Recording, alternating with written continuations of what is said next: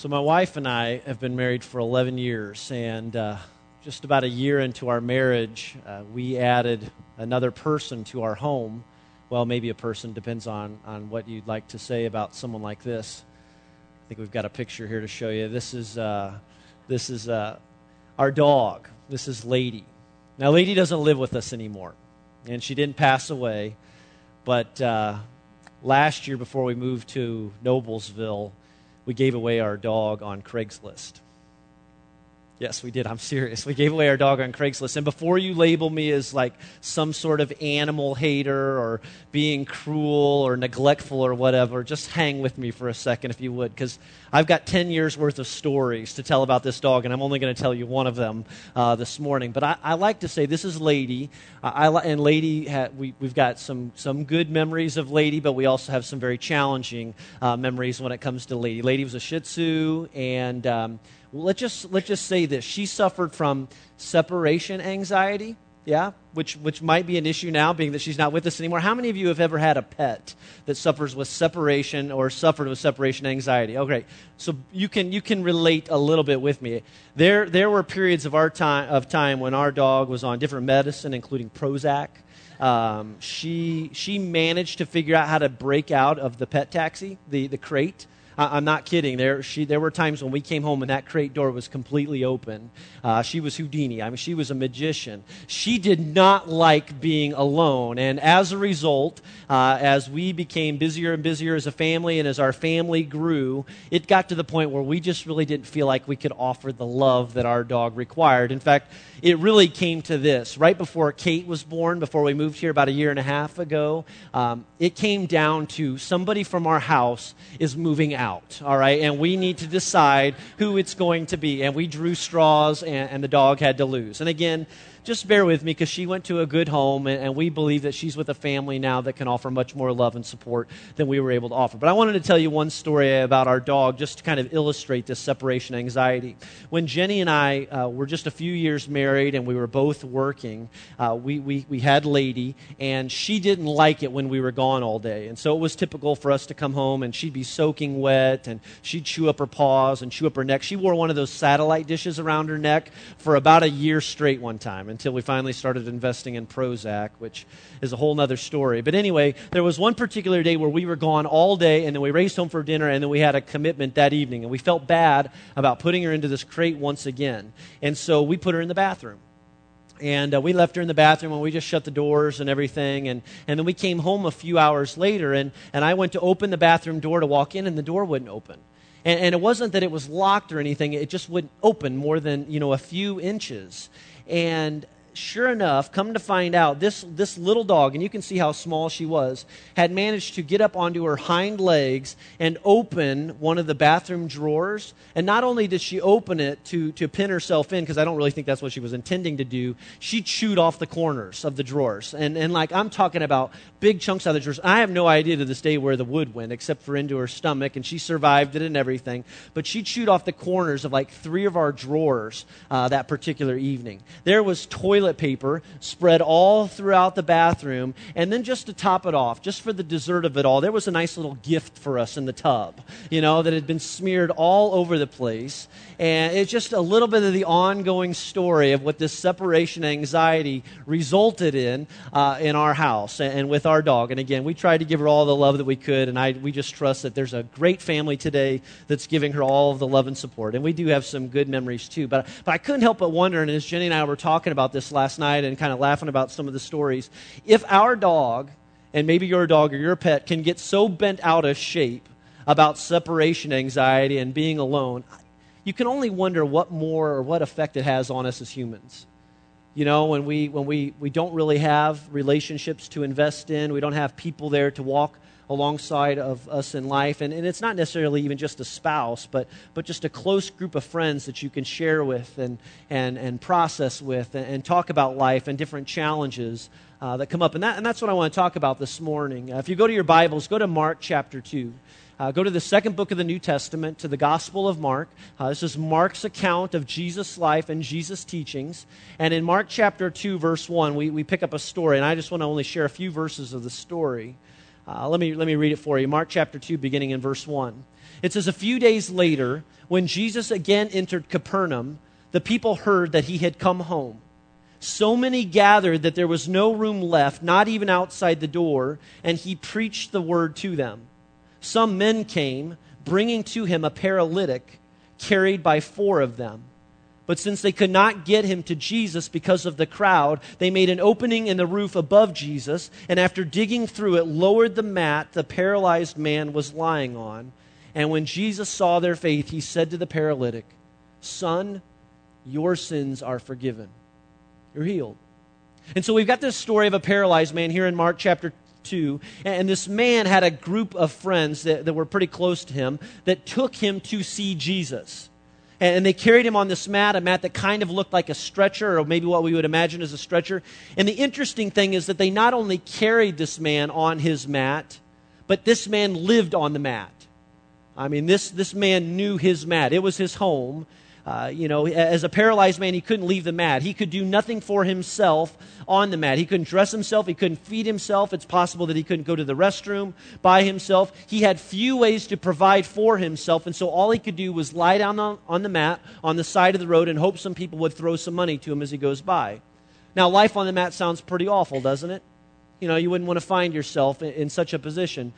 It seems like nothing was going for him, but here's one thing he had going for him that's pretty special that we find here in Mark 2, and it's not quite as obvious, but despite the hardships, the sufferings, the disappointment in his life, one thing ended up making all of the difference.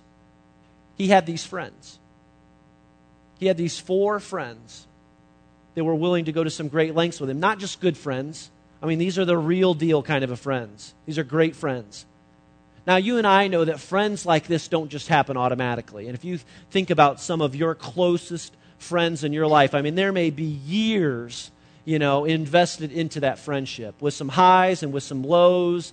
Maybe it was through a tough experience that you were brought together, maybe a college roommate, maybe just a lifelong, friend, somebody that you grew up with. But for this guy, friends like this don't just happen automatically, especially when you have a disability. Because if you remember, people, with disabilities will tell you that one of the things that one of the greatest obstacles they face is sometimes the attitudes of people who don't have disabilities, that they can just tell that there's this awkwardness or, that they feel noticeably uncomfortable because, they don't know how to respond. Well, in ancient times, it was so much more worse than it is even today. If you remember from our miracle series that we did back in July and August, where we talked about these different miracles of Jesus, that there was this assumption in ancient times that if you had a disability, you were being punished.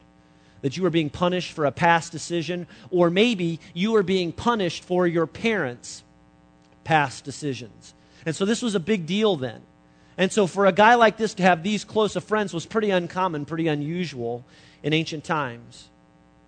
But even with his paralysis, he somehow had a group of friends who were just there for him. And so word gets out that Jesus is in town. The friends say to each other, "Hey, maybe it's true what we're hearing about Jesus. Let's get our friend and let's take him to see Jesus to see what he'll do about it." And so they tell their paralyzed buddy that they'll be by to pick him up in the morning, and they're literally going to pick him up, mat and all, and carry him to the place where Jesus is teaching.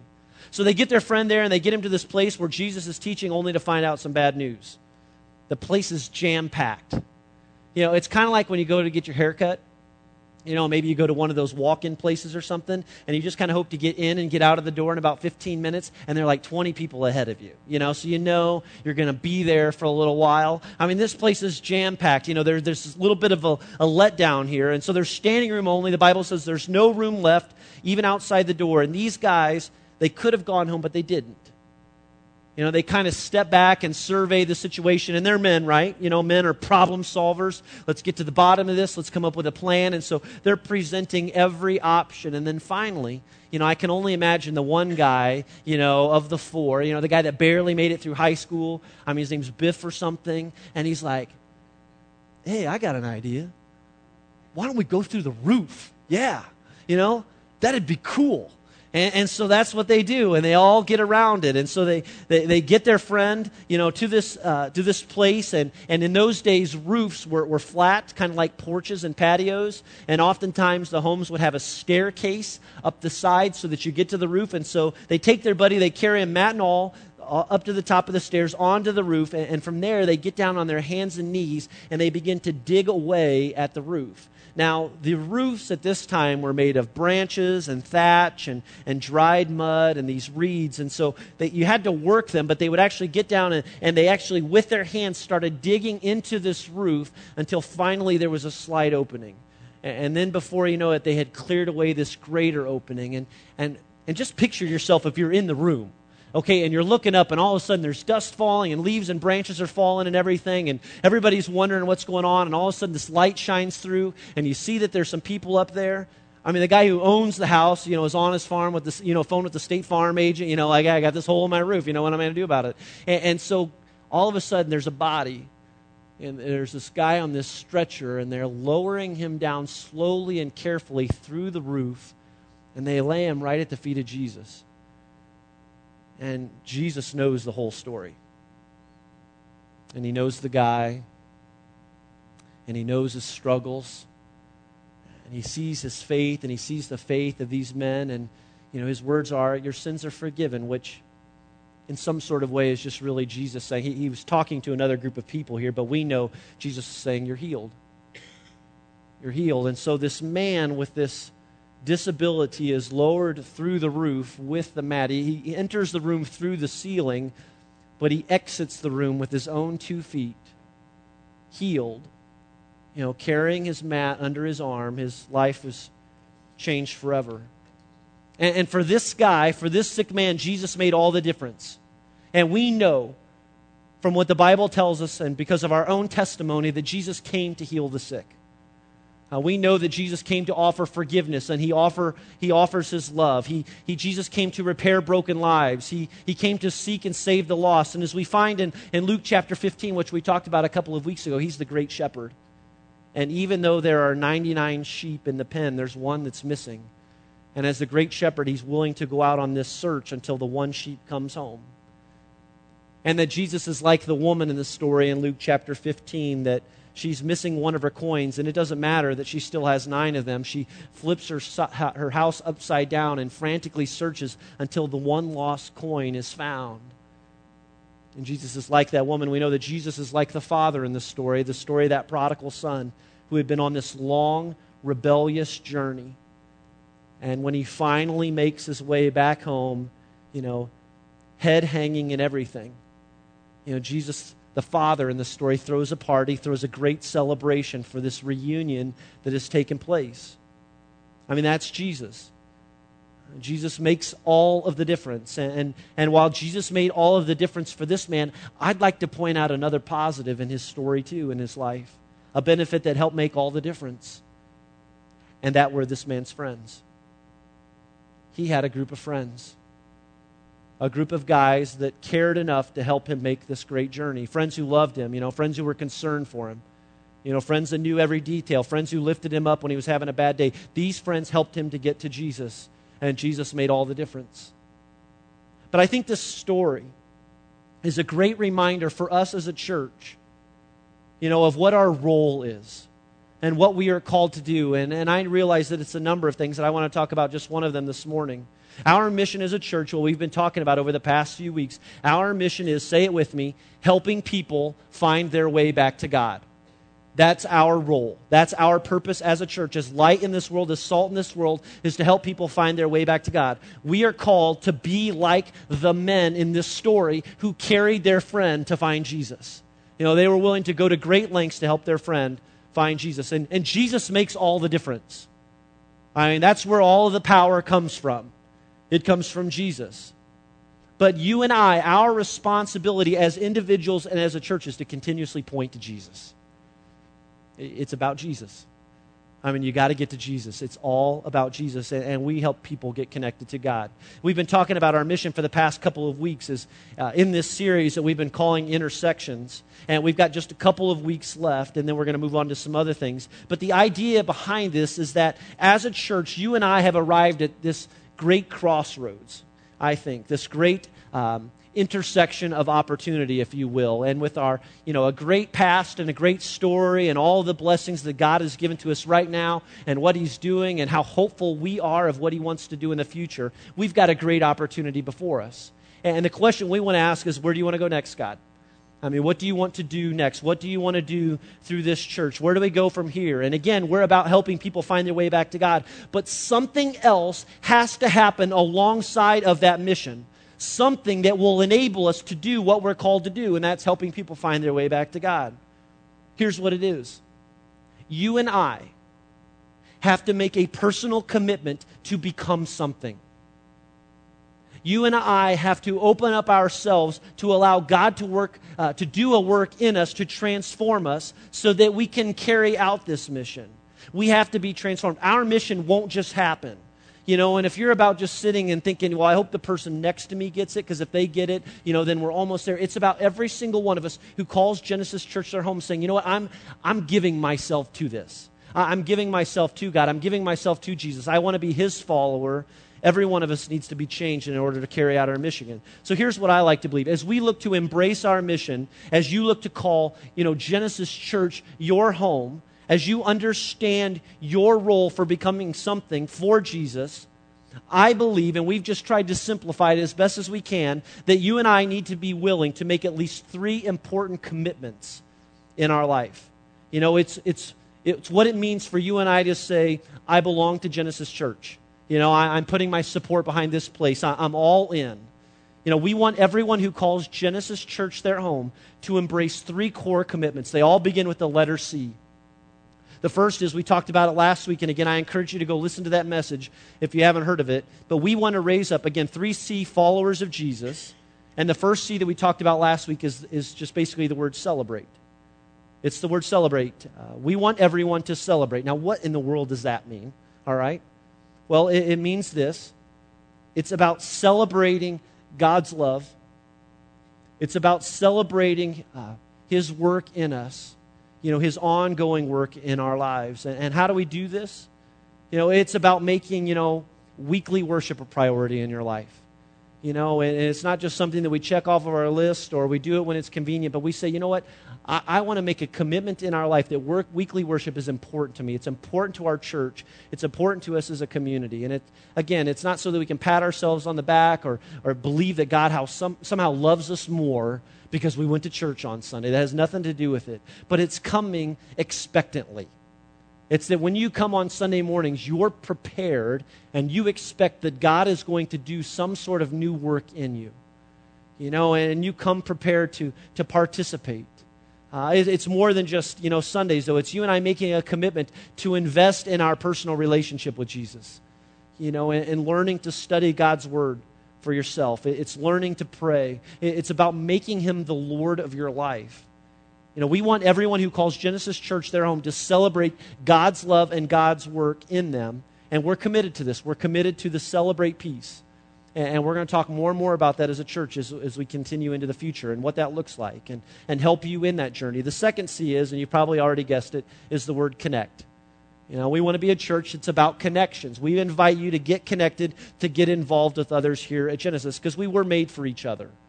The Bible is very clear that you don't do your faith all alone.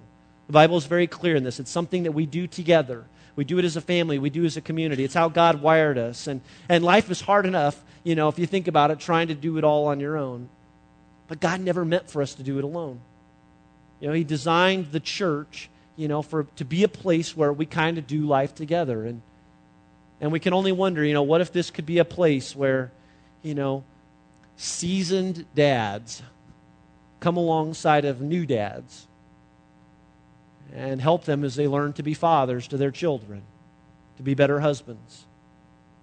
We want to be a type of church where, new moms can find support and keep from pulling their hair out, by being supportive of one another as they learn to take care of their children and to be better wives. We want to be a kind of place where teens can find community with one another and support with each other and accountability for one another, and even children the same. We want this to be a church that if you're not married, you can still feel like you're a part of the family, that you're not the oddball in this because you're not married or something, that we all do this together. That we're all the same in the eyes of God. It's a place where a college student, can find a group of friends, a community that they can connect with. We're committed to being a church of connections, of relationships. It's about being involved with each other. Now, we don't know how the paralyzed guy in Mark chapter 2 came to know these friends or what these relationships were like, but around Genesis, we believe that the best way for you to get involved with others is through a connection group. All right? We call them connection groups. Do you see it? The second C is connect. We call them connection groups. I went to college. For that, thousands of dollars to come up with that. No, but seriously, that's what we want to do. We're helping people get connected. Now, you may be wondering, are we ever going to quit talking about connection groups, and move on to some other things? No, we're not. Connection groups are and will continue to be a big part of our church, and we're going to invest a lot of our time and energy in these groups. Now, you and I can think we've got all the people that we need in our life, and we can think that being here Sundays is enough, but it's not. Look at it this way. Are you at a place in your life right now where you could say, you know what, I've got a group of friends, I've got a support network around me, kind of like this guy here in Mark. And maybe you're like, you know what, I don't need that. I've got everything that I need, my life is great. Well, let me ask you another question then. Are you being a friend to someone else, like this situation here in Mark? Maybe somebody that needs it a little bit more, or somebody that needs to know your story, or needs to see how you were able to overcome or to get through, find a greater faith, in your own personal walk, your everyday life. As followers of Jesus, are you working to be a friend, like that to someone else, someone here in the church? And because it's not about just being on the receiving end of these relationships. When you and I make a decision to get involved and to get connected, we're helping others in that journey too. And for this group, for these men, they played a vital role in this guy's life. Do you remember where you were when the 9/11 tragedy took place and the planes crashed into the World Trade Center and to the Pentagon and just all the commotion of that day and how awful it was? We were living in Michigan at the time, and I was taking some classes, some graduate classes at the college there in this place called Bethel College. And we were sitting in class, and class was interrupted, and you probably remember exactly where you were when you got the news. And we were able to get to the television, get out of our class, and watch all of the footage and actually watch one of the towers fall, and just how that moment took your breath away when you saw that video over and over again. And I remember on that day and just the emptiness and just the loneliness and just the fear of that day, how important it was for me to make a phone call to my wife, to Jenny, and just to be able to just talk with her for a few minutes and just to feel that support and that connection with one another. As a pastor at a church at that time, our professor let us out. Classes were canceled for the day, and different people were calling the church. Well, our role at the time was serving young students, young college students and young families. And so there were a group of friends that we had that we were pretty close to. And we weren't doing anything specifically as a church that night, but our friends just kept calling our house, asking, are we doing anything? And finally, doing nothing turned into, yeah, just come over. And that night, we had probably 10, 12 people that just came over just to hang out. Just to be together. No one wanted to be alone. And we watched the president make an address that night on TV, and before we left that night, we just said, hey, let's just pray together. And we kind of shared some prayer requests, and we felt the support of just being together. And maybe for you, that was just one experience. Maybe for you, your experience has nothing to do with that. Maybe it's when your husband walked out, and or your son didn't come home, or the medical news was worse than you thought.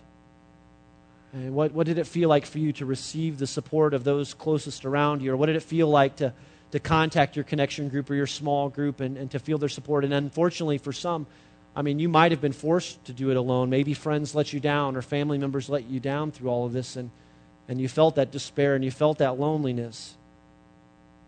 But it shouldn't be like that. We were made for each other. Our church, that's a part of who we are. It's our role as a church. And so I just wonder, what's holding you back, from giving more and more of yourself to getting involved with others here at Genesis? What is it that's preventing you, from joining even something like a connection group? Maybe it's a time issue, and you rush in and you rush out of here on Sundays, and you just really don't have the time, or you do have the time, but you're just not willing to give it to a group of people that you don't know. And so you haven't taken the time to get to know anyone or let anyone know you, and so time stands in your way. Maybe for you it's a pride issue, and it's easy for pride to get in our way. I can only wonder for this man, for this paralyzed man, what it was like to allow himself to be carried through the streets to this house, up to this roof. I mean, he had to let down his guard. I mean, he had to be willing to set his pride aside. And then his buddies are digging through the roof, and he's wondering what's going on, and they're talking about lowering him down into this room of people that he doesn't know. I mean, he probably thought his friends were just coming by to take him to Buffalo Wild Wings to watch games or something, and they're getting ready to lower him down through this roof. And all pride set aside, he was willing to allow this to happen. Or maybe for you, it's a fear issue. It's a fear of just what'll happen if I get involved. I mean, because you've been burned before by people, or maybe you were at a church where you were burned in the past.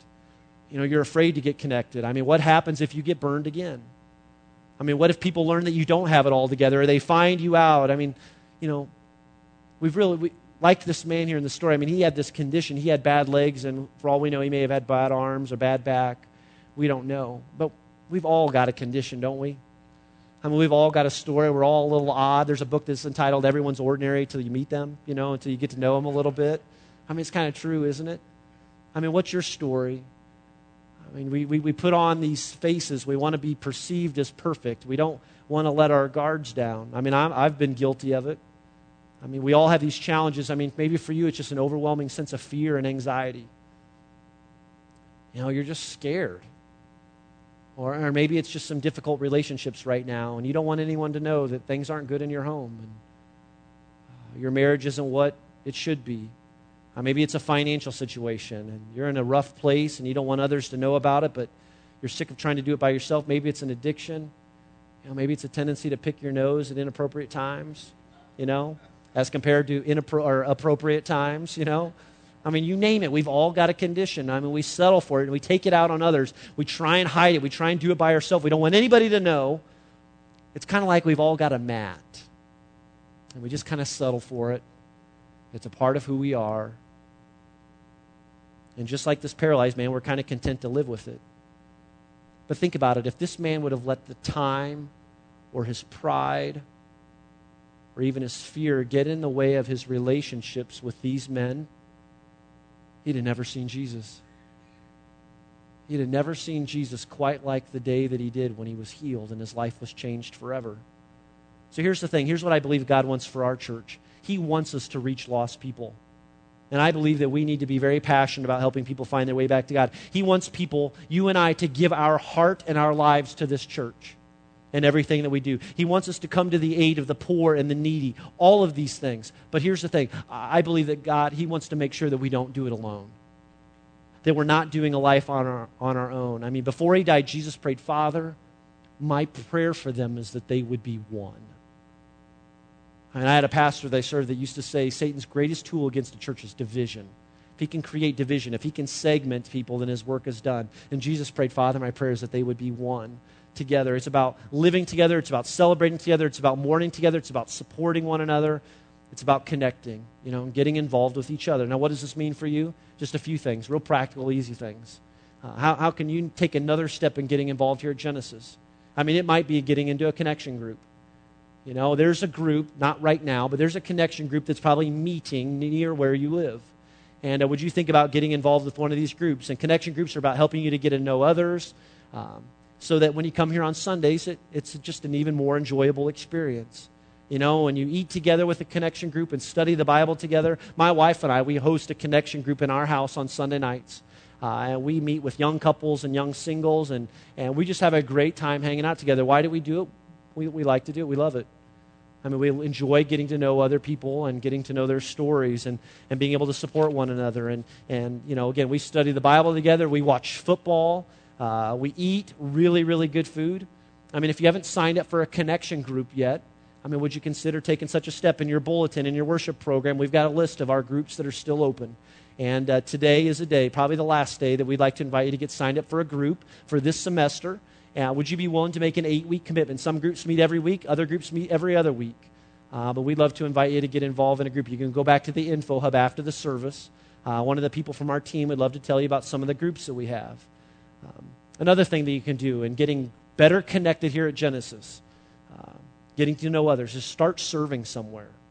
And the great thing about serving here is that you won't serve alone. We serve together in teams, so you'll serve alongside of someone, whether it be in the Gen Kids ministry or serving with our host team or in the cafe team, whatever it may be. But something special happens when people serve together. There's a unique bond that's formed. And if a connection group doesn't work for you right now, then find a place to serve. Get on a team and get to know other people here. And if you do that, you'll get a head start on the final C that we're going to talk about in a couple of weeks. Another thing, just real simple. This is much less formal, but share a meal with someone or with a family. I don't know if you've ever noticed, but if you look at the Bible, so many of Jesus' encounters involved a meal. I think meals are one of the greatest icebreakers, for any group of people wanting to get to know each other. There's something special that happens when people eat cheesy potatoes, with one another. All the guard goes down. How can you get better involved here at Genesis? Invite some people over to your house for dinner. And I know this happens all of the time, but, be proactive in it, what if you said, your family, hey, once a month, we're going to invite, different groups of people over to our house just to get to know each other better and to help people get to know one another. Make it a pitch-in. Everybody brings something, a little football on TV. Kids are tearing up the backyard. Make it a point to do lunch with others after church on Sundays. Where you invite a different group out. Step out, and invite some new people in the process too. And can I say this also? And I say this just from my perspective, was we've got a lot of families in our church. Let's not forget people in our community that aren't married right now. And, if you're inviting a group of people over to your house, look for opportunities to invite married couples, young singles, young couples, whoever it may be. And what an awesome thing just to see everyone come together. Last thing is you have to let yourself be known. And especially as we grow as a church, it will become easier and easier for you to rush in and out of here, to dash in and out of here every week and just kind of remain anonymous. And maybe that's okay for you in this season, but it's really a great tragedy, when we think about the church that God wants us to be. And, it's easy, again, to rush through life. Let's not make that a part of this experience here. So you have to be willing to be known to a certain degree. Allow yourself to get connected, to get involved. And again, I trust that God will do a great work in your life. Now, why is this worth it? And this is what I'm going to close with. Why take the time? Why invest your time to get to know others? Well, two things, and then I'll close. Jesus said something really interesting in Matthew chapter 18, verse 20. He said, "For where two or three come together in my name, there am I with them." That's a promise then, it's a promise today. Where two or three come together in my name, there am I with them. Now, what's he talking about? Isn't God everywhere and Jesus is with anyone who calls, on his name? Absolutely. But Jesus is saying that there's something special, there's a special experience that comes when people are together because of him. And I will tell you that in my life, one of the things that has done more for me than anything else is having people in my life where Jesus is the common denominator. Where Jesus is something that we share together. And as important as the Bible is, as important as prayer is, important as being involved in churches and serving and celebrating, nothing has touched my life more than having a group of people around me who know that if needed, that I could count on them, that they would carry me to Jesus. That they would be that sort of support for me. And maybe you feel empty right now. Maybe you're in a place right now in your spiritual journey where you feel like there's something missing. You're just not close to God. Is it possible that it might be people?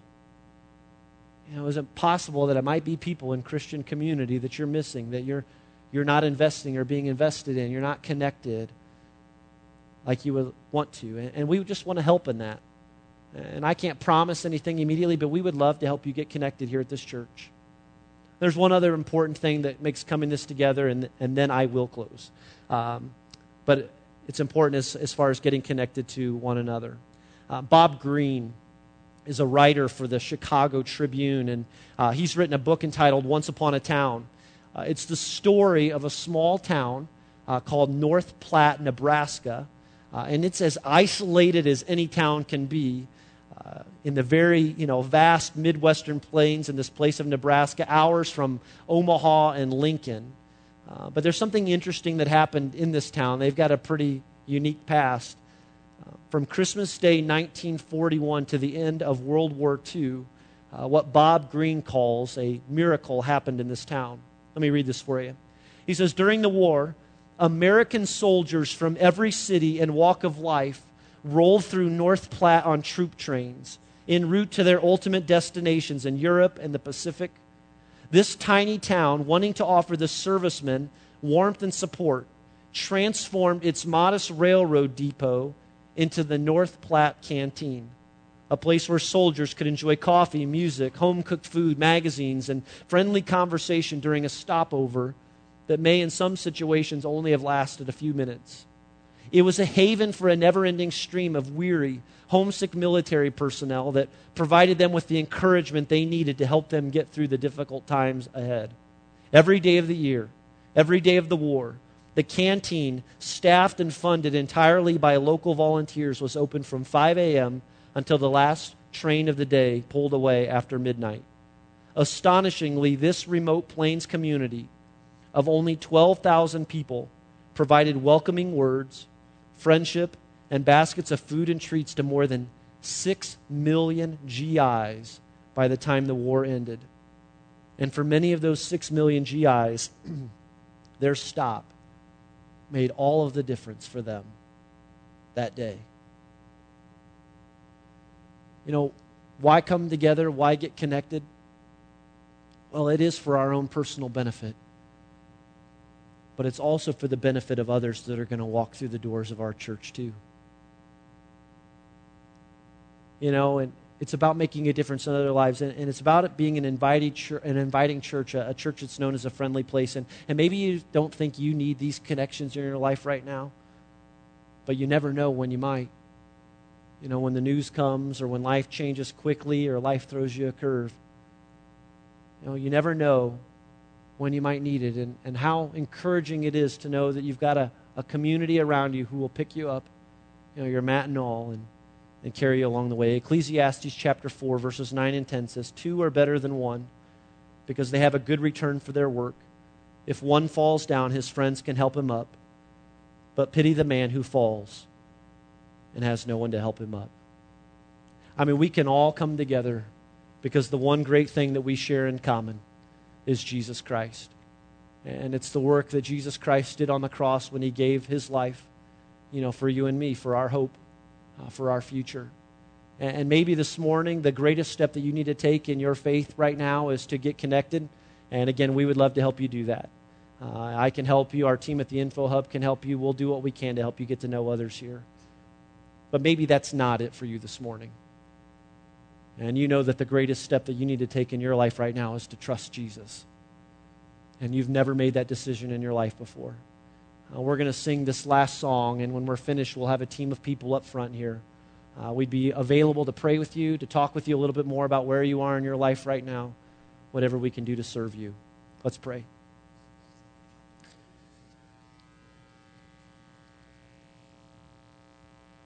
God, we thank you for what we have in Jesus Christ. How his death and his resurrection has given us life, given us hope, given us a reason to live.